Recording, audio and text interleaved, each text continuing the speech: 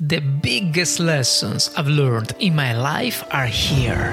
Through different topics, I'm going to inspire and motivate you to reach your success and your dreams. I'm so grateful that you're here on Journey to Success. So let's enjoy my next episode together.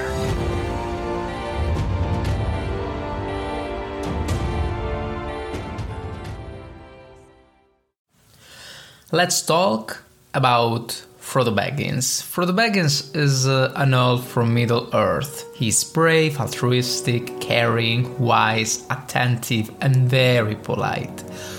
Frodo, by mistake or by fate, finds himself on a path full of obstacles, stepping out of his comfort zone, triggered by the ring. He fights with different enemies and dangers, such as a ghostus, a spider, the eye, and the ring itself, which proves to be a real threat. Let's not forget the presence of Gollum and many other challenges. So Frodo falls and gets up, again and again, until he finally achieves his goal of destroying the threat of Sauron and saving the world, making it a better place. During his journey, especially in the early stages of his adventure, he also managed to achieve small successes, which can lighten the path, sometimes thinking he has reached the goal, a goal that seems to be still far. Frodo is not that different from us, thinking about it. Frodo is each of us, a friend, a drinking buddy, a simple person. Let's analyze the situation a bit.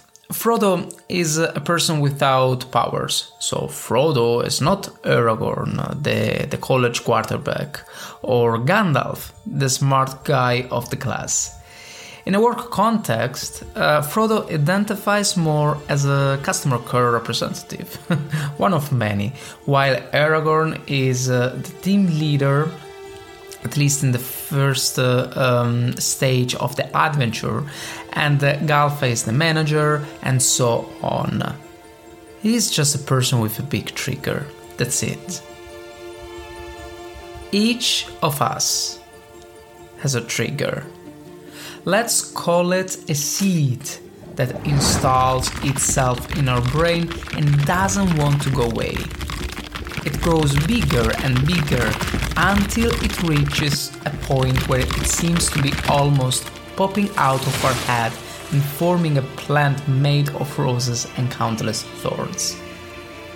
The roses represent our dreams, and the thorns are all the obstacles we will face. So I say to myself, it's almost obvious that the average person doesn't want to achieve their dreams because they see so many thorns along the way that they cannot see the rose around the corner, covered in a wild amount of weeds and even more thorns. According to the World Research Group, 98% of people die without realizing their dreams. This obvious fact, which I won't try to justify, it's sad. But it is also derived from 8 powerful excuses that we make every day. It is too difficult, I'm too old or too young, depending on the case. I'm too busy. Others think like I shouldn't or couldn't. It is not realistic. I'm afraid. I don't want to. And lastly, I don't understand why I should do it. For some reason, this research didn't have the phrase I don't have time, but I can say it. I don't have time. Tell me, how much time do you need? Honestly, I would prefer if you say it is not my priority, because it is not about time. It is about priority, simple priority. Now, let's go back to Frodo. Frodo's case is a bit the opposite. If it were up to him, he would stay home, writing a novel and drinking butterbeer with his friends. In this case, it was the people around him who pushed, motivated, urged him, some convincing him that this was the right path to follow. But it doesn't matter if someone pushes you on, if you have friends, if you are the son of a famous actor, if you have money. The truth is that if you are not consistent, persistent, and disciplined in what you do, adding also a huge dose of determination, you'll never be able to achieve your goals. Why don't you want to leave this comfort zone that imprisons you? Maybe it's the fear of not making it? Or maybe just because chilling around and watching Netflix is more important than achieving success. There is nothing wrong with accepting your current life if it satisfies you, okay? Because it's thanks to a worker that we live in a warm house. It's thanks to an electrician that we can communicate at this moment.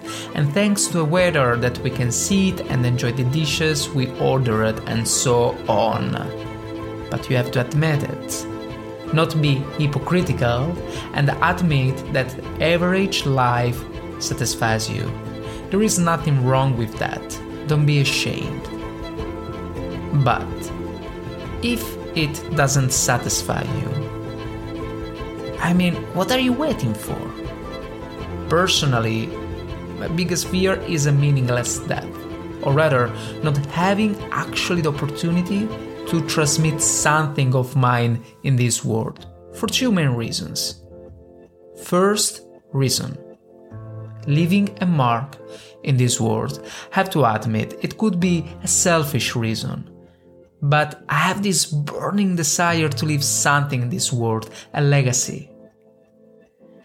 Second reason, the need to help others with my words. I don't consider myself a professional or a coach or anything like that. I'm a normal person who has failed a lot in life to learn even more.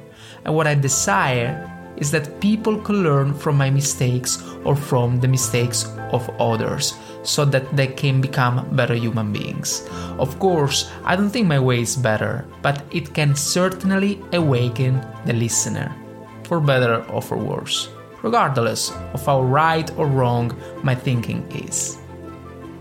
Also, regardless of the advice I will give, I am a promoter of failure, because only through failure can one learn, improve, and understand the way forward. Let's go back to Frodo. What Frodo has in common with every person who overcomes adversity is becoming stronger during their journey. Frodo's journey lasts about 17 years. He has no skills, he's not strong, he's a normal person, and yet, with the help of his friend Sam, he managed to destroy the ring. A friend who supported him. That's another point. Having someone next to you in one way or another helps a lot. I think of my partner, for example. She's definitely my compass. When I do too much and overheat, she slows me down. As she always says, keep the knife sharp, a concept she had extrapolated from the 7 Habits of Highly Effective People, a book by Stephen Covey. Here, I'm going to tell you a part of this story. Imagine a guy taking a walk in the forest when he comes across a man sawing a tree. "What are you doing?" he asks. "I'm sawing a tree," he says. "How long have you been working on it?" he asks. 2 or 3 hours so far, he says, with sweat dripping from his chin. "Your saw doesn't seem sharp," he says. "Why don't you take a break and sharpen it?" "I can't. I'm too busy sewing," is his response. As outsiders, we could see that the cutting process was duller the blade, and the duller the blade, the more effort it takes to keep sewing. The solution, of course, was for the lumberjack to stop periodically to sharpen the saw. He was so blind in the situation that he couldn't see the need to take a break and do what was necessary to make his job easier. During the journey to success, we meet situations and people directly and indirectly, regardless if the circumstances are positives or negatives. These situations and people push us to reach our right path, our right place, and be closer to our right goal. Sam, the friend of Frodo, was a person like many others. Some say he was mentally stronger than Frodo. I don't think there is a stronger or weaker one in these stories. It depends on the type of weight the protagonist carries. If the weight becomes increasingly heavy, almost like a rock that becomes more and more important day by day, it is not fundamental how persistent or disciplined we actually are, because we still become blind. And it had happened to Frodo. It happens to me when I lost my compass. It happens to any one of us who becomes too focused on a goal, obscuring what is around them, when sometimes it's actually the key to succeed. So, our vision can be more clear.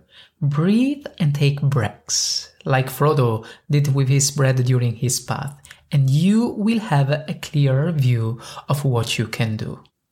In my case, I reopened the podcast after almost 1 year. I was traveling in Morocco with my partner, and I had enough of posting on social media regarding motivational speaking. After almost a year, I didn't really see any visible progress, and honestly, I didn't want to invest time and money into something I wasn't 100% sure about. This break of about 10 days of holiday made me think about what I actually wanted to do with my life, my next step. It's damn hard for me to take breaks and breathe for a moment. Yet, this forced break made me realize a path I absolutely had to take. Honestly, I still don't know if the podcast is my 100% goal, but it's definitely a path to reach a goal that is not yet well defined. And it is okay like that. That's the game to reach a better purpose. What I definitely know is the fact of helping others. I light up every time I hear people's dream of wanting to achieve something. This dream in the drawer that they keep guarded near their bed, as if it were their secret treasure not to be used yet. Just a few days ago, I met my partner's cousin and her partner, lovely and delightful people. She holds a respectable position in the clothing market, and I was amazed by how she started from the bottom as a sales clerk and worked her way up to become a manager of the whole women's department. It is amazing. However, at the same time, her passion was journalism, and when I asked her when she planned to start pursuing it, she said, "Next year." I replied, "Well, why not this year?" Next year, tomorrow, after the holidays, in a week. These are excuses that protect us from the reality that we are not ready to leave this comfort zone yet. A comfort zone that cradles us like a sweet little devil singing a lullaby to their child. The comfort zone is not a negative thing, but when it kills our dreams, then it becomes one.